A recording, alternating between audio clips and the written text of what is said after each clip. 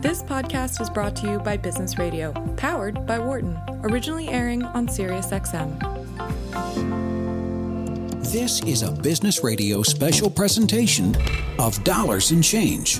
From the floor of the 7th Annual CEO Connection Mid-Market Convention in Philadelphia, here are your hosts, Cheryl Kuhlman and Sandy Hunt. Welcome to Dollars and Change on Business Radio, powered by the Wharton School. I'm Sandy Hunt. And I'm Cheryl Kuhlman. And we are here every Thursday night from 8 to 9 p.m. Eastern, and we are replayed throughout the week. You can download the SiriusXM app and listen to our show anytime you want. Anytime. Every time. Every moment you can listen to us. Nothing is more unnerving to me than picking up my phone and having my own voice come out of the headphones, because I do listen to other shows on Sirius. I don't listen to ours a lot. We have a great show in store for you today as we are broadcasting this evening show from the CEO Connections 2019 Mid-Market Convention here in Philadelphia. You can hear the sounds of the conference behind us, and we'll be talking all the buzz, people walking past. Yes, it's kind of fun. It is fun. We'll be talking live to 4 leaders across the mid-market over the next hour to hear how and why social impact is a part of their everyday business. Sounds good. Always a lot of fun. So in the first half of the show, we're going to be talking to Anthony DiCandido, partner and financial services senior analyst at RSM. Then we'll be talking to Sharon Rossi, CEO of Food Science Corp. In the second half of the show, we're going to talk to Scott Jackson, who's the CEO and president of Global Impact. And finally, to close the show, Jeffrey Kiesel, who's the CEO of Restaurant Technologies.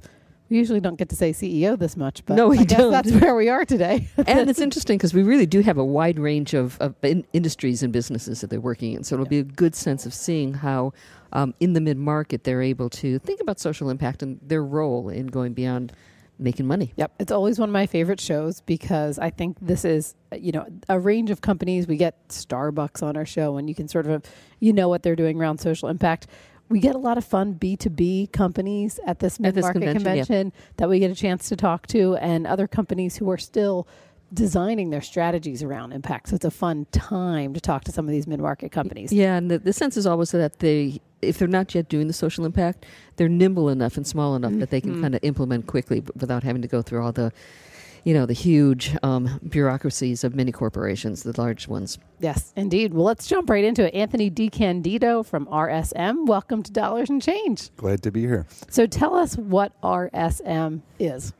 Sure. So the way that our clients would describe us is the premier provider of middle market public accounting services. So the way we design our business is across 3 pillar lines of business: audit, taxation, and consulting. We have 87 offices, 11,000 employees. Our brand promise to our clients is to deliver the power of being understood. It may sound cliche, but here's the brilliance in it. Delivering the power of understood means that we're centered to client relationships. And we have this belief at our firm that as we dive very deep into client relationships, it empowers them to make better business decisions for their businesses. And so we want to be at the centerpiece of the business challenges that are impacting our middle market clients. It could be things like a low interest rate environment. It could be things like trade, technology, innovations, on and on and on. I personally have expertise in the private equity space as a client server. And so the clients that I serve range in asset sizes of, say, $10 million of assets under management all the way up to about $15 billion of assets under management. And you count $15 billion as mid-market, or are they pushing the edge We there? do, and that's interesting because middle market is so loosely defined, right, depending upon who you talk to. So if I was a commercial practitioner at the firm, I would likely describe middle market as a revenue driver. It could be 10 million of revenue all the way up to 500 million of revenue. Others may say it's a bit beyond that. So it's loosely defined. Mm-hmm. Yeah. With such a big focus on being that connection to the client for your companies, what impact trends are you seeing? Is this something that clients are starting to demand, be curious about? What does it look like from your vantage point? There's this really center of importance on industry today. So the clients that we serve, they want to understand the foundational issues representing their industry. So when we go to market, we cover things like real estate and healthcare, industrial products and consumer products. And they don't want just any other audit practitioner or tax practitioner, consulting practitioner on their team. They want people that are deepest in terms of industry expertise within that industry.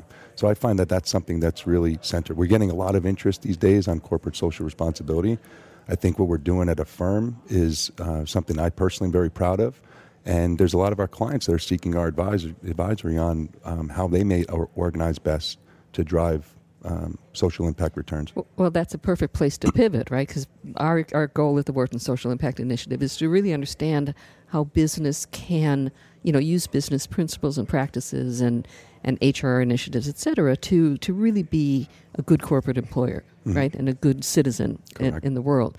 So what are you seeing in social impact trends? And then we can talk about what RSM does. Sure. So for starters, there's this idea in market today that it's no longer good enough just to drive financial returns. In order to be a main player in business today, particularly in the middle market, you have to simultaneously drive financial returns and do good by your environment, do good for social causes. So one of the things that we put out in the December month is an edition of our Middle Market Business Index. And in that index, we surveyed about 400 middle market business leaders, various questions running the gamut of different industry topics. But one thing we learned from our CSR studies was that 9 out of 10 middle market business executives believe that CSR is a strategic imperative for their organization, and yet so few of them have actually organized in a manner to support their CSR initiative. And that's really interesting, because I think that part of what we're seeing, as we actually talk to students and alumni and employers, et cetera, is that the challenge is that not only is there increasing requirement or expectation of CSR and other kinds of social impact initiatives, they're expecting there to be a kind of honesty and authenticity about it. Correct. So if anything sort of smells of just window dressing or greenwashing, people are not buying it. The market is not just interested any longer on what you do. They're interested in why you do it and how you do it. So there's just this growing trend in the middle market today of stakeholders pulling back the hood of the car to understand the inner mechanics and workings of a business. What do they stand for? What are their missions and values? Do they align to the stakeholders of the business, their suppliers, their customers, their employees, their management teams, their lenders, on and on and on and on and on. So I find that this is a trend that is going nowhere. Nowhere fast, meaning we have a lot. It's here to stay. It's here to stay, and it's something that we're coaching a lot of our clients on today. Oh, interesting. So do you have your consulting services expanded to include some of the CSR priority for these companies? Correct. So within our firm today, we have something that we refer to as Vision 2022, and it stands for the year 2022, but the concept of it is that as we evolve organizationally, we're going to move away from traditional compliance type services, which are becoming commoditized in the market, to create a higher value creation type advisory services. And one of those things is CSR. So groups are looking at us today for things like sustainability reports. So where do I start? How do I showcase to my stakeholders that we're doing good by all these things we're saying we're doing good by? It's things like providing benchmarking and helping them develop policies and procedures to organize their businesses.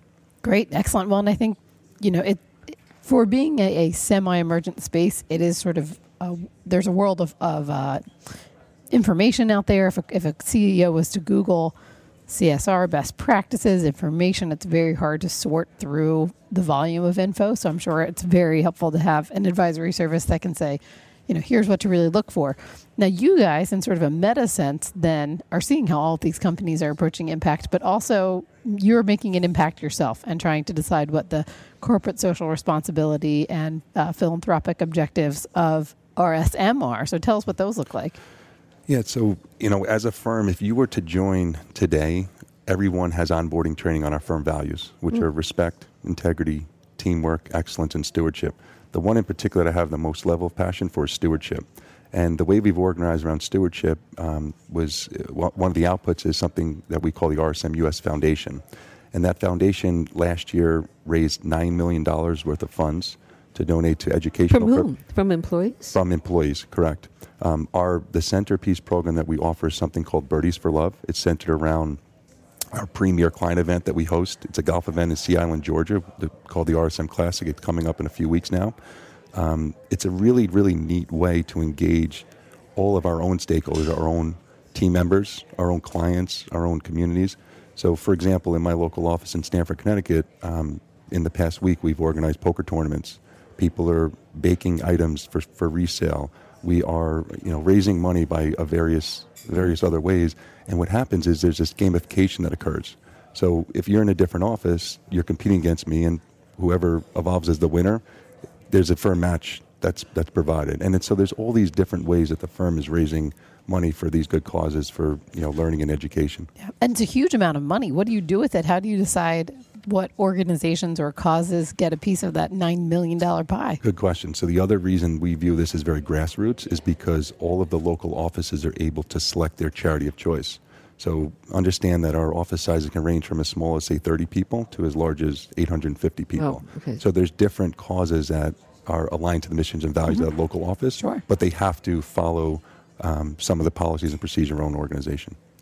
And the other thing that we're seeing from a lot of studies on social impact and corporate behavior is a demand of treating your employees well, right? Because it's good to do the kind of external thing, but your main job is really to be a good employer and make it a good place. So do you have initiatives around that? Yeah, I mean, people are our most important asset, right? I mean, you hear that often, but it's really Right. true. We're a professional service organization. So That's it. Your people are your business. We Yeah, are that's selling people, and Yep. client service is a very, very difficult art because we're competing against other organizations that provide the same darn service, right? So the differentiation is the way we show up. It's who we are. It's the type of training that we offer people. It's the versatility of that skill set. It's no longer good enough to show up as an audit professional just learning generally accepted accounting principles, or a tax person showing up, knowing the IRS code, right? So we're trying to train people with this versatility, create best athletes in our organization. So one of the things we've done over the last 4 years, which we're really proud of, is we designed our own CDI program, Culture, Diversity, and Inclusion. And the idea there is that there's all these many personalities within our organization. They're all very different. And so with that comes the fact that our clients all have different personalities, so how we show up to serve them best is relevant in that way. So we've designed 11 employee network groups, things like African Americans, Asians, Pride, which stands for covers LGBTQ community class, things like Women's Initiative, Generations for our younger professionals. And what's neat about it is that it creates opportunities for these individuals to learn and develop skills sooner in their career than they otherwise would have.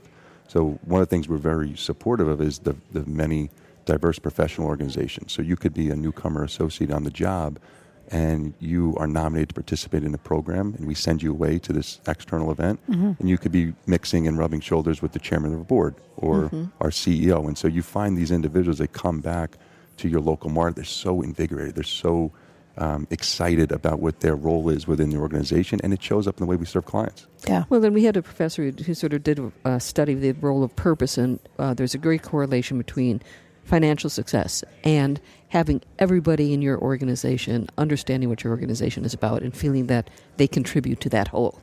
Correct.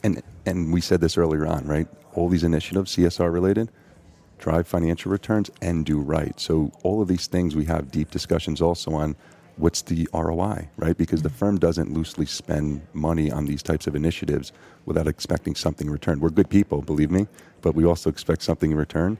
And this shows up in our own financial success. We see a higher level of employee engagement. We see better client service marks, on and on and on and on. And we do the surveying regularly. Yeah, and those are the win-win-wins we like to see, because that ensures the impact is going to persist. It's not when business is good, we're cutting a check to a nonprofit. It's saying, if we're baking this into our business, as we grow, this grows. So Anthony DeCandido from RSM, thank you so much for joining us on Dollars and Change. Thank It was you a for having pleasure. me. Enjoy the rest of the conference. You too. Take care. We're going to shift to our next guest here, Sharon Rossi, who's the CEO of Food Science Corporation. Sharon, welcome to Dollars and Change. Thank you. Welcome. How's the conference going? The conference is fantastic. Excellent. Tell us about Food Science Corporation. Certainly. Thank you. So Food Science Corporation our purpose is to help people and pets live healthier lives every day. And so social impact is at the core of what we do. And our mission is to advance proactive, holistic well-being by bringing together science and nature in unique and efficacious and convenient formulas. Excellent. And so this is a lot of supplements, vitamins, products like this? Yes, absolutely. Nutritional supplements for both people and pets. We have pets and people. We do. I'm a big fan of keeping both healthy. So, sometimes I think it's a very interesting challenge to talk to companies that have impact inherent in their product, right? A healthcare company, a school, a company like yours where your primary goal is delivering a product. Is that the only way you think about impact, or are you thinking about impact throughout your company? Oftentimes it's easy to throw all the passion behind the sort of core business unit. But how else are you thinking about impact? We've seen things about being family owned, operating in, I believe it's Maine, Vermont still, yep. the home state. Yes. So tell us more about how impact is really woven throughout food science. Absolutely. Thank you. So, as I mentioned, we live social impact at the core of our mission, and that is what we do. And at Food Science, we really think about social impact in 4 ways. We think about it in terms of our marketing. We think about it in terms of our innovation pipeline. We think about it in terms of community, as well as we think about it in terms of our employee programs. Any one of those in particular you'd like me to talk about? I'd like to hear employee programs. Sure, absolutely. So our employee programs are programs that help the existing employees, but also we have a unique way that we've partnered with an agency in the community to onboard and hire new employees. So we work with a company called Working Fields, and what they do is they provide temp to perm employment for those in the community that are in recovery from substance abuse. Mm-hmm. And so one of the important parts about substance abuse recovery is finding the stable employment. Right. So when they're in a stable point of their recovery, we offer them the temp to perm employment opportunities so that we can see is there a fit for them, is there a fit for us, and really it's one of the many ways that we give back to the community to support the community in this important opportunity. Yeah, and I think you're right, the point about recovery from any sort of challenge. You do have to have the sense of stability and normalcy and pattern in your life so that Absolutely. You're able to latch onto that. Absolutely. And how has that impacted your workforce? What have you learned from it, seen from it? Yes, so we've learned that people deserve a second chance. Yep. And so we're delighted to find some terrific employees that really are just looking for that second chance and to have the opportunity to work for a great mission-driven company where they can feel like they're doing something that's meaningful every day. And it's so related to one of our employee programs. You asked also about other employee programs. That one is for talent acquisition to help our employees. And we all have things going on every day beyond what's going on in the workforce. And so we team up with the United Way and their Working Bridges program. And so we will bring United Way Working Bridges on site once a week. And we partner with them to help employees with all the many issues that sometimes can get in the way. What is United Way Working Bridges? I actually don't know. So United Way Working Bridges is a program that is sponsored by employers such as Food Science Corporation, and they have on-site staff come in and help employees. So maybe they're having trouble finding a place to live and their lease is up and the rent went up. Where can they live? Maybe their car broke down. Maybe they need a new doctor. Maybe their child care situation has changed and they need new child care. So really it looks at the whole person. Wow. And helps. Like a concierge help. Yeah. Absolutely. That's great. Absolutely. And is it in a confidential way to help employees with whatever they're struggling with. Oh, that's a great idea. Now, does Food Science Corp or United Way support in funding for those activities? Wow. So Food Science funds having United Way on site once a week to provide the service to our employees. Excellent. And I have to imagine the huge benefit of just saying this is an hour dedicated, or however long it is, to your problem solving. Yeah. Right. Yes. We just had a conversation the other day with the head of a major bank who was saying, I'm worried about elder care. The distraction it is to employees to have to be, not have to be, but to be balancing going to appointments and just the psychological stress of having this on your mind and the unknown. So I can't imagine what that would do for a workforce. What have you seen in terms of morale, consistency, retention? Yeah. Yes, we've seen our retention, thankfully, is in the high 90s. Wow. So I'm very delighted with that. And we have a great workforce that we want to retain and we want to keep developing them. And we've certainly seen terrific applause for United Way and the people they put on site for us, as well as the people how they help our employees. So it's a confidential service. They bring the issues they have. And there's limits to what an internal HR organization, especially that a smaller mid-market company, can do. And so this really supplements what the HR organization is doing. Yeah. Well, and HR is a function of the company. Right. So when it comes to confidentiality, it's an open question. Whereas this really sounds like it's set up to be an employee could be vulnerable and could, sort of share challenges. And I love how it recognizes the whole person and the complexity of life, because I think, work is part of our lives, but it blends into other things, and we just have to figure out how to manage living and working at the same time. Yes, it's very unrealistic to expect people to check Oh, yeah. huge parts of their identity from 9 to 5. Assume it's not going to, we don't want them to do that. Yes, right? well, and I think it's that's all about well-being and bringing the whole person to work. Yeah. You mentioned marketing as one of those pillars or angles. Tell us a little bit about that, because often I think we see marketing more as a vehicle for communicating impact, but it sounds like you're trying to make an impact through your marketing. We are, absolutely. And given that so many of our products and what our products are intended to do is to help people and pets live healthier lives every day, the marketing component of it as education is really important in terms of social impact. So take, for example, one of our products, which is VetraScience Composure. So dogs and cats have a lot of different challenges depending on maybe the dog or cat was owned by the new pet parent and rescued. Mm-hmm. And so with that comes certain anxieties and behavior issues, or maybe they're afraid of thunderstorms or the snowplow, fireworks, all those sorts of things. So with our VetraScience Composure product, we know it's clinically proven to work within 20 to 30 minutes. And so it helps the dog or the cat to really feel relaxed. Yeah. What is it? What is it? Yeah. So we have a proprietary complex. It's all natural ingredients combined with scientific ingredients, a proprietary formula that combines B vitamins as well as our C3 complex, and it helps the pet to relax. Wow. Yes. So they're not sleepy. They can still play. You can still have those fun moments, but whatever it is that they're struggling through that's causing the behavior issue, VetraScience Composure can help. Oh, nice. Excellent. How about, so you guys are still in the U.S. Do you produce the product in the U.S. as well? Yes, we do. Okay. So In Vermont, or? Yes. Mm-hmm. Yes. So when it comes to the cost of some of these social impact decisions, so you're choosing to be in the U.S., you're choosing to employ a workforce that's potentially re-entering the workforce, you're choosing to spend marketing dollars on education. These things cost money. What does it look like as a decision maker around those trade-offs? Do you have those tough conversations, or have your company values made those decisions easy? Both, yes. I think that's the honest answer. Our company values do guide us, as does our mission in terms of what we want to do.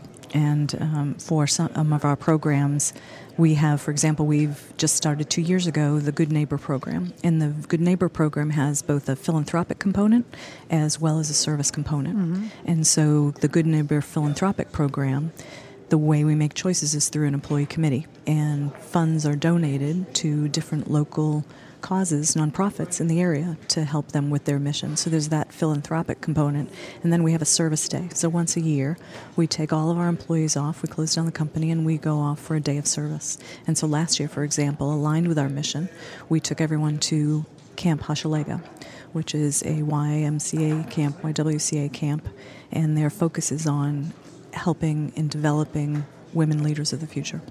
And so it's a camp that they were upcoming for their 100th anniversary, which was this past summer. And so we took our nearly 200 employees to help them for a day of service there. And by us donating all those hours, they were able to spend their dollars toward mission-driven activities as opposed to some of the maintenance activities that we did. So we brought in their tents and their boats for the winter. We painted all their buildings, all sorts of things we did, cleaned up the gardens. Yeah, and so I it's like quite that a great day of service.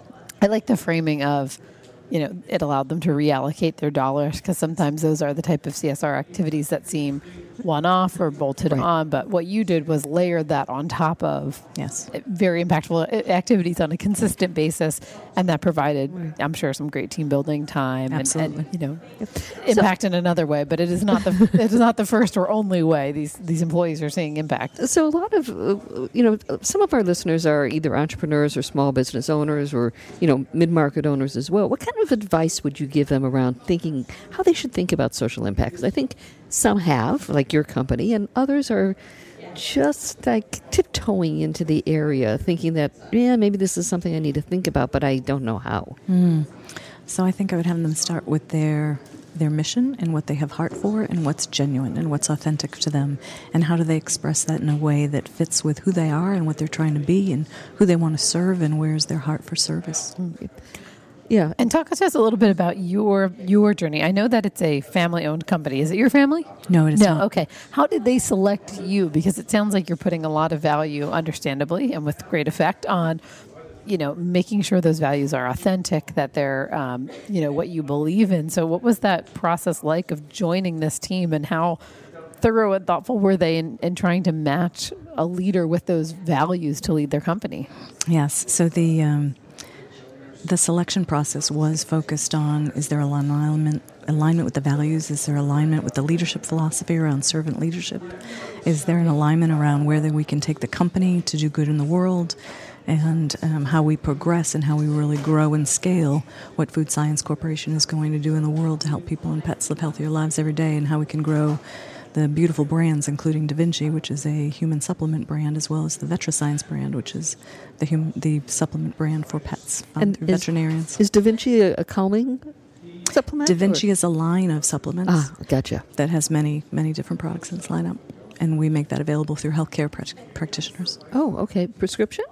No, okay. Supplements are not. Yes. Excellent. Well, Sharon Rossi, CEO of Food Science, thank you so much for joining us on Dollars and Change. Thank you very much for inviting me. We appreciate your time. Had a great conversation. Certainly a great example of many of the ways that a company can be thinking about impact through their marketing, through their employment practices, their products.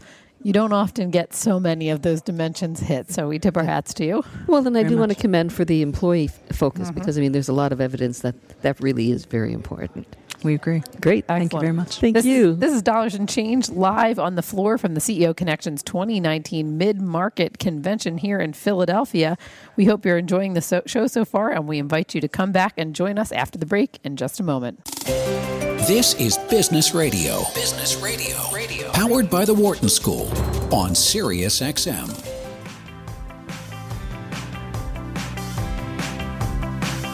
I'm Carl Ulrich, Vice Dean of Entrepreneurship and Innovation at Wharton. Launchpad is produced by Business Radio, powered by the Wharton School. The show airs live on Wednesdays from 7 to 9 p.m. You can find more episodes of this podcast on SoundCloud or on iTunes. You're listening to a Business Radio special presentation of Dollars and Change from the floor of the CEO Connection Mid-Market Convention. Here again are Cheryl Coleman and Sandy Hunt. Welcome back. This is Dollars and Change on Sirius XM Business Radio. I'm Sandy Hunt. And I'm Cheryl Coleman. And we are live here on the floor of the 2019 CEO Connection Mid-Market Convention in Philadelphia. You will hear the sounds, the hubbub in the background of a conference behind us. They put out the snacks, so it'll be a high traffic area pretty soon. We're excited to bring conversations to you from the floor with many of the CEOs and presidents who are leading their organizations with impact as a major priority. I talked earlier about this being one of the more fun live shows I think we do every year, because often the mid-market companies, you get a lot of B2B companies that people might not be familiar with the name brand, or companies that are really taking an innovative tack to their social impact. So this is a lot of fun, and that fun continues with Scott Jackson joining us as the CEO and president of Global Impact. Scott, welcome to Dollars and Change. Thank you very much. Excellent. You and Cheryl know each other, so this will be a conversation. Indeed, among we're going to be on a panel later friends. on. Exactly. So tell us, Scott, what is Global Impact? Global Impact is actually a nonprofit, and we're all about supporting charitable ventures for greater giving. So that can include Fortune 500 companies, mid-market companies, nonprofits, but it's about sitting in that nexus between the public and the private and the nonprofit sectors. So you're consulting with any of those stakeholders exactly on their needs. And what is the temperature like from the industry? We can talk about mid-market because we're here. What's the interest level? What are the hot topics in exploring impact?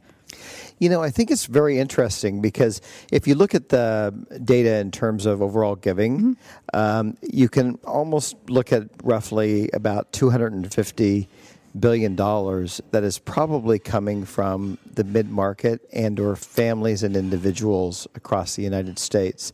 And that's roughly 70% of overall giving. Oh, wow. So major foundations, corporations, another 100 billion. But I think that what we don't realize is it's often the family-owned business, the family foundation, the individuals, their children that are giving and represent that kind of 70% of individual giving. So one of the interesting things I think that hopefully CEO Connection can help explore is how do we give voice, which is so wonderful to be on the radio show today with Cheryl and with you, Sandy. How do we give voice to that philanthropy? So it's happening all the time, but I'm not sure that it's as aligned with the business objectives of those mid-market companies in their communities and at their headquarters. And I think that's going to be the next wave. And that's a really important point and something we'll be talking about at the panel, because I think what we're seeing from students and industry leaders and alumni and general, corporations is that the demand for authenticity is strong, right? And if something looks like it's just a bolt-on, it's not something that is really sort of integrated into the company, people are skeptical, because it's sort of like, why that? Why choose that? And aren't you just going to get rid of it later? And is it just a pet project? And so I think, absolutely right. Trying to find that alignment makes it more credible. And I think not just more credible, but more impactful within the company without. Yeah, and stickier. It's more likely to persist than something that, as we talked a little bit about earlier, it's a check cut to an unrelated organization. It's not going to rise and fall with the success of your company. So, Scott, do you want to offer some free consulting to our listeners? And of course he does. If you're a business leader listening and thinking, oh gosh, what Cheryl and Sandy are saying is resonating. We just, we've done this thing we've always done. No one's really that jazzed about it. It's not really core to our business. How should we be thinking about this, Scott? What is this sort of new way of thinking that we should be challenging ourselves to? What would you tell them? I would encourage them that it's not an either or. So it's not just the nonprofits or causes they care about and may be part of their own individual philanthropy, or the business and being aligned and trying to make it engaging with their employees or customers or stakeholders. It's really about bringing those things together. So how does the CEO of a mid-market company start to think about their own journey in philanthropy and connect to the company and to the change in the world or their community that they'd like to be a part of? And what we find is if they really connect their own story to the company and to the change in the world, that is a great opportunity for stakeholders to join them. Yeah, and last year we interviewed a CEO from a company that supplies to prisons, and then their philanthropy then focused on prisoners and prisoners' families, and so it was a very consistent and really clear mission for this company, because they're like, we're about making this better for the people who are in prisons, when they're in prisons and when they're outside. Yeah, yes. And I don't think you're oversimplifying it, Scott. And the good news and bad news is the need. There's an endless amount of need in almost all sectors. So whatever the area of, passionate alignment of the CEO's story and the company's, activities, whatever issue area arises, I don't know of any that are saying we're good.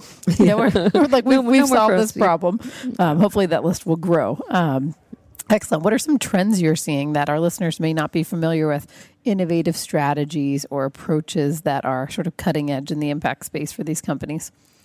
Well, one of them is really looking at connecting their employee giving to their CSR strategy. So, in fact, the company that you just mentioned, we won't share their name, but they're doing some amazing work. If you went into the archives, you could pull our show from last year. There we go. I can't remember it, truthfully, off the top of my head. But fairly significant dollars, too, going back into the communities where they're serving.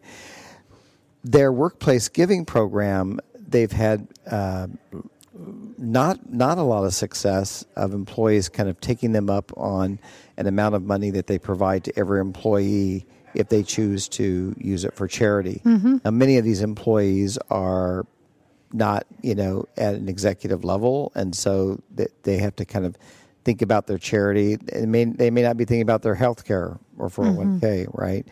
But what's interesting is that I think one of the trends is how can they connect those two things? So, for example, Carlson Corporation, which owns Wagon Led, Radisson Hotels, others, they have a wonderful workplace giving program that's United Way based, so you can give to any charity through United Way or otherwise. But they also launched an anti-trafficking fund.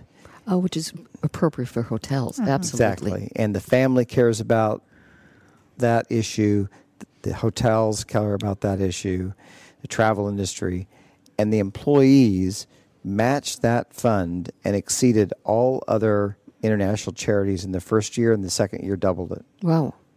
So that alignment, I think, is one of the trends that we see. What's a good way to understand what your employees care about? So if there's not an obvious industry match, as is the case with that example, what would be a way for a CEO to start to take the pulse of what their company employees care about?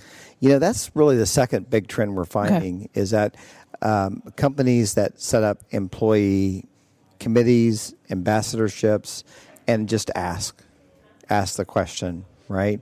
So instead of second guess it and suggest their next new strategy, they actually pull their employees.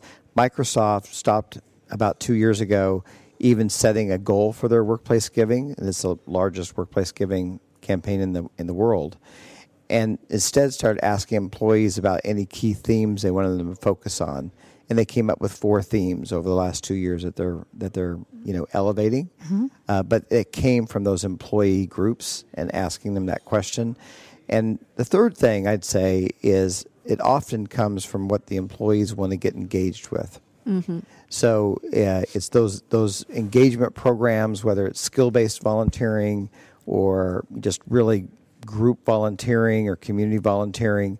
And that's where a lot of, if you will, companies are beginning to see, okay, they really care about these food banks. This makes sense for us to give to that food bank. So 5 years ago, you saw engagement follow the money. Now you see money follow the engagement. Yeah. Are there any major trends within employees that you're saying these are the issues people care about now more than ever? Yes, it's interesting. Food security is actually a huge issue here in the U.S. So if you look at almost $500 million in the last year and a half that's gone to disaster funding from the private sector, about 40% of that was driven by employees caring about food banks and basic food needs for their communities that were affected by disaster. So food security is one major issue. Healthcare is another major issue. I would say kind of the social determinants, if you will, cutting across. Yeah. Yep. That makes a lot of sense. And what are people doing around healthcare?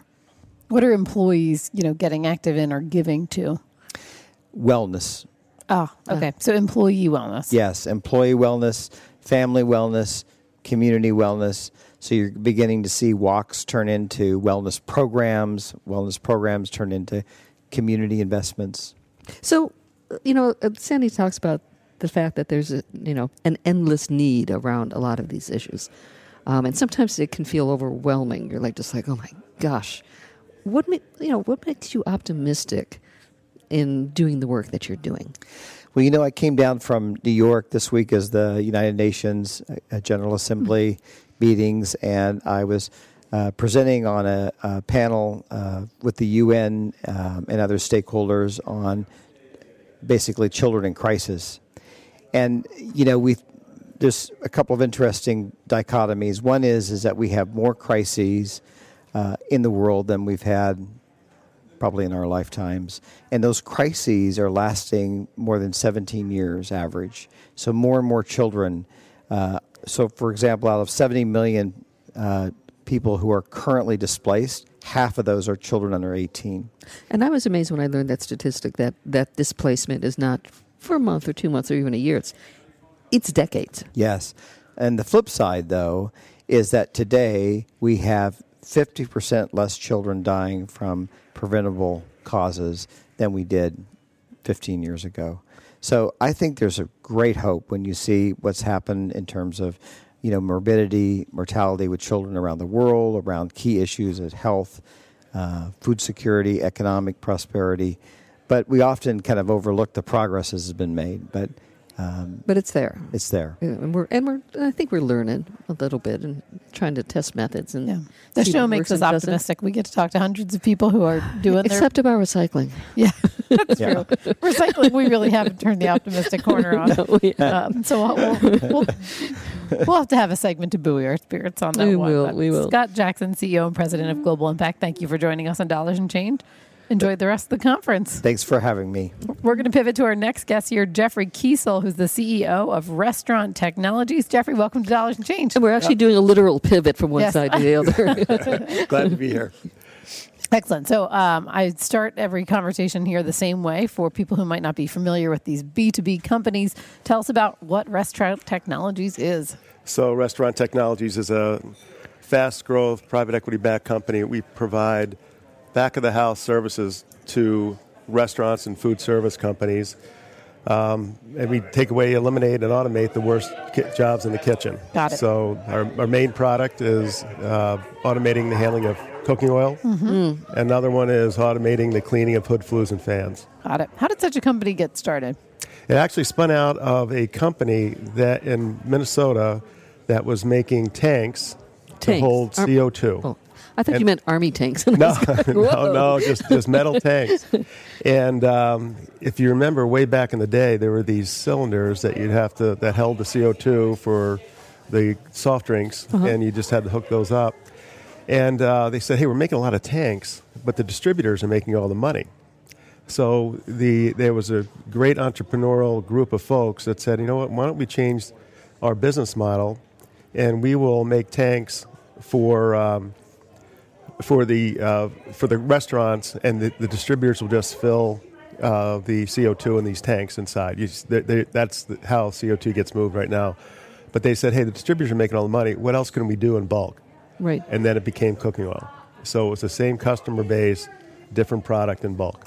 What are the dangers with cooking oil? Why is this a problem to be solved? It's the number one reason for slips, falls, back injuries in restaurants. It creates a very dangerous environment.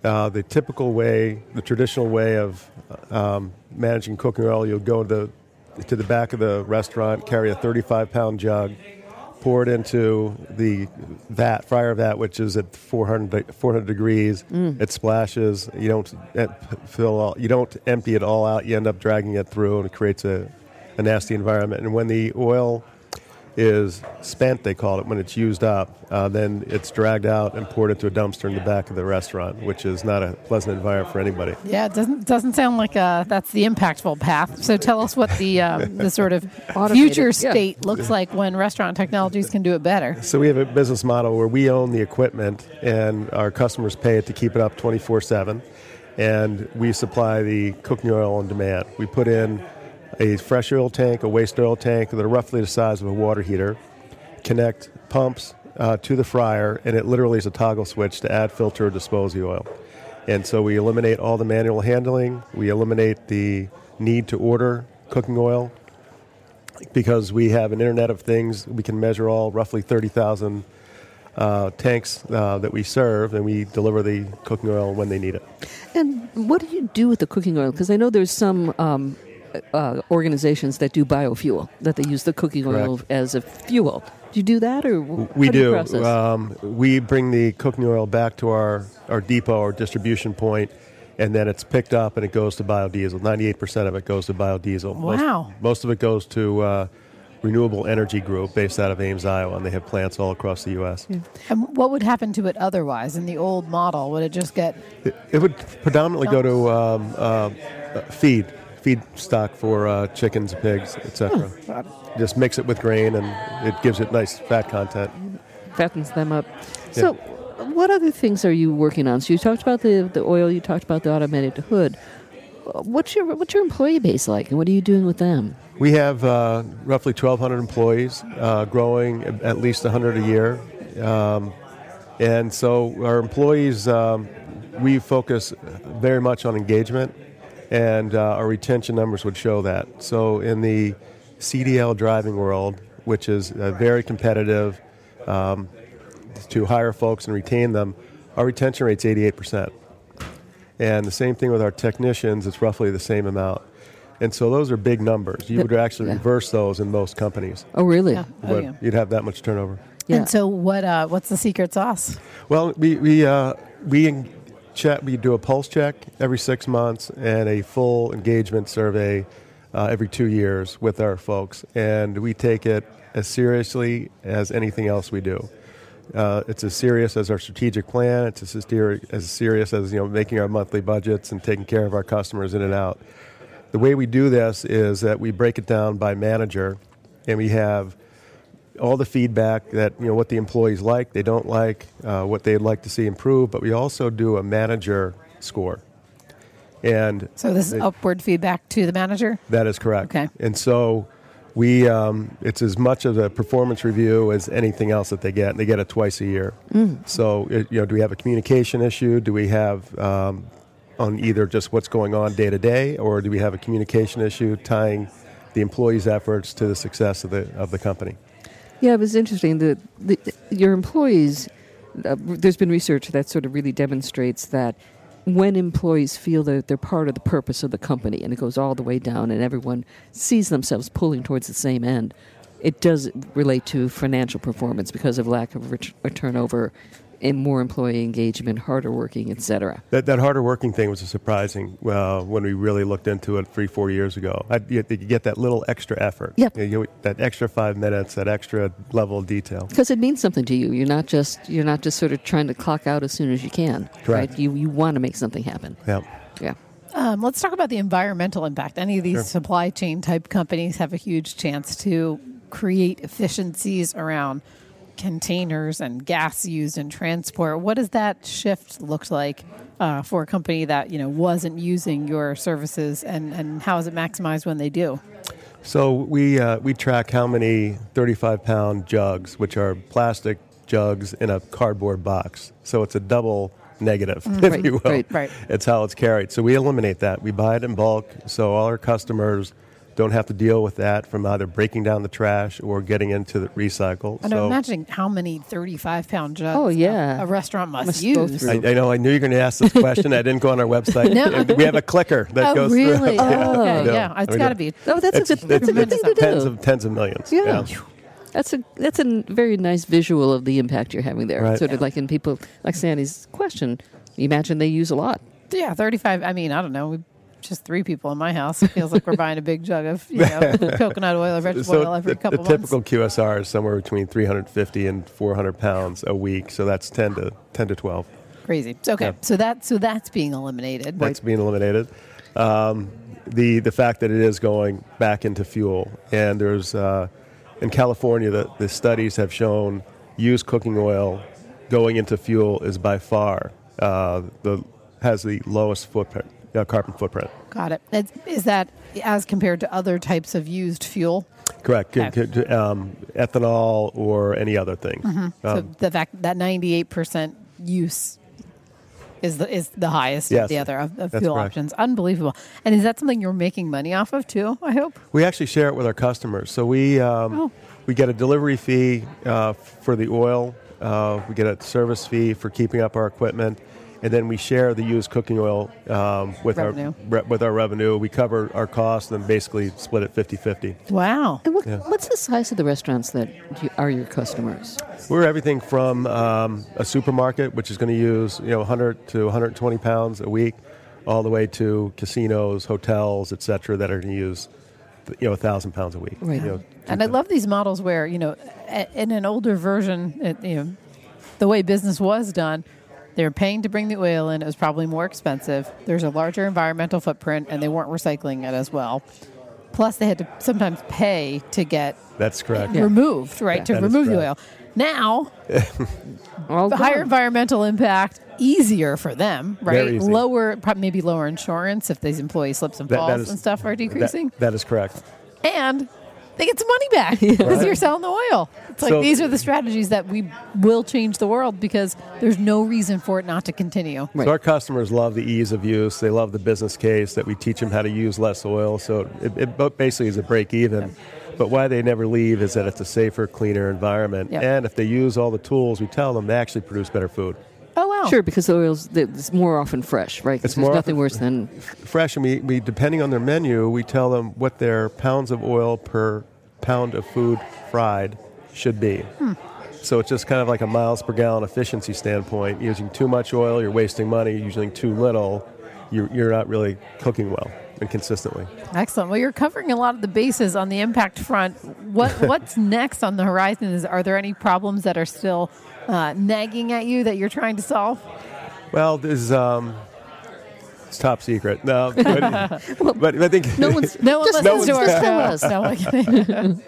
So we did just buy another augmenting product as we look at the hood flues and fans. Now that's an area that it's the second worst thing that has to happen in a restaurant. And there, it's actually done manually, either internally, but most likely an outside hood cleaner. And that's just a tough job. I'm sure they have a hard time finding people to do that in the middle of the night. And generally, it's just a tough service. I would not want to be in that business. Right. So when we're doing this, automatically cleaning it with AutoMist, but we also just bought a company in technology called Grease Lock. And that is a filter medium based out of wool and a slight synthetic blend. And it goes in between the baffles of the hood. And what it does, it blocks anywhere from 85 to 98% of the grease from getting into the hood at all.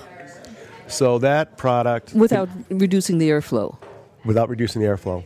So great question. Yeah. So so now we have an answer for everybody. If AutoMist doesn't fit for some folks, we'll put in Grease Lock, and in combination, that's really the best of both worlds. Absolutely, and that's another win-win where it's a hazardous job that doesn't need to get done, and it sounds like that's even a sort of natural product. It is a natural product. They're actually wool. biodegradable. You can if you wanted, you just put it in the grass and use it to as it would biodegrade. Biodegrade, yes. Excellent. Well, that sounds great, and we certainly love hearing about how technology is playing a role in coming into these businesses. Very, very cool. Any impact on jobs? More jobs, less jobs as a result of all these technologies? That's a great question. They're hard to hire those jobs. Mm-hmm. So I think it's probably a net neutral because I think people would prefer not to do those jobs yet work there. We don't eliminate a job in the restaurant. We eliminate hours of jobs. So most of our customers will take those hours and put in more customer-facing. Got it. Yeah, one less dangerous thing to do with your time as an employee. It's funny. There's certainly some jobs that it's good for robots or other technologies to replace them. No one really wants to do that job. And I would say that the hood cleaning's not a fun job. Yeah. Excellent. Well, this was a fascinating conversation. I always love when we get to learn about industries that we know nothing about. Yeah, there are a lot of them. Yes, indeed. And this is just one of those, really obvious win-win-wins where there are no holes to poke in this. In terms of it being really good for the environment for all these companies. And so, congrats on the success, Jeff. Thanks. Thank you for joining us, telling us about restaurant technologies today. And we hope it's a great rest of the conference. We got a social impact panel coming up this afternoon with Cheryl. Indeed. So I hope it's a lot of fun. Thank you for joining us. Great. Thanks for being here. Take care. So, go ahead. Go ahead, Cheryl. I was just going to say that wraps our interviews today here. This is always so much fun. I could stop almost any one of these business leaders walking by and talk to them about their impact work because this is from the front lines. This is a CEO of a mid-sized company who has responsibility for making all these decisions, and it's really neat to see how they're thinking about impact. Well, and I think what's really interesting about it is, as you mentioned, these are a lot of companies that don't rise to my visibility. Right? Didn't know they You've exist. Never been in a restaurant and asked, what's the grease process here? What's the grease process here? I haven't done that. But also then what becomes really interesting is sort of seeing how in these different businesses there's a kind of impact built in to how they're approaching the business, right? And so that I think is really good to see. Good to see. Yeah, those are the ones that we're most confident will stick. Exactly. And so they are wonderful to see. So we're going to wrap up live here from the floor. We're going to go mingle, have some fun. Have some snacks. Some shortbreads. Sandy grabbed her shortbread. I think this is Walker's Shortbread is a mid-sized company. Yep. So that we see some of those out there. Listeners, we want to thank you for joining us here, being a little bit of a part of the 2019 CEO Connection Mid-Market Convention here in Philadelphia. This is Dollars and Change on Sirius XM Business Radio, channel 132. Thanks for being with us today. We look forward to talking to you again next week. Like us on Facebook, facebook.com/SiriusXM Business Radio, and follow us on Twitter at BizRadio132. This is Business Radio. Business Radio, powered by the Wharton School. For more insight from Business Radio, please visit businessradio.wharton.upenn.edu.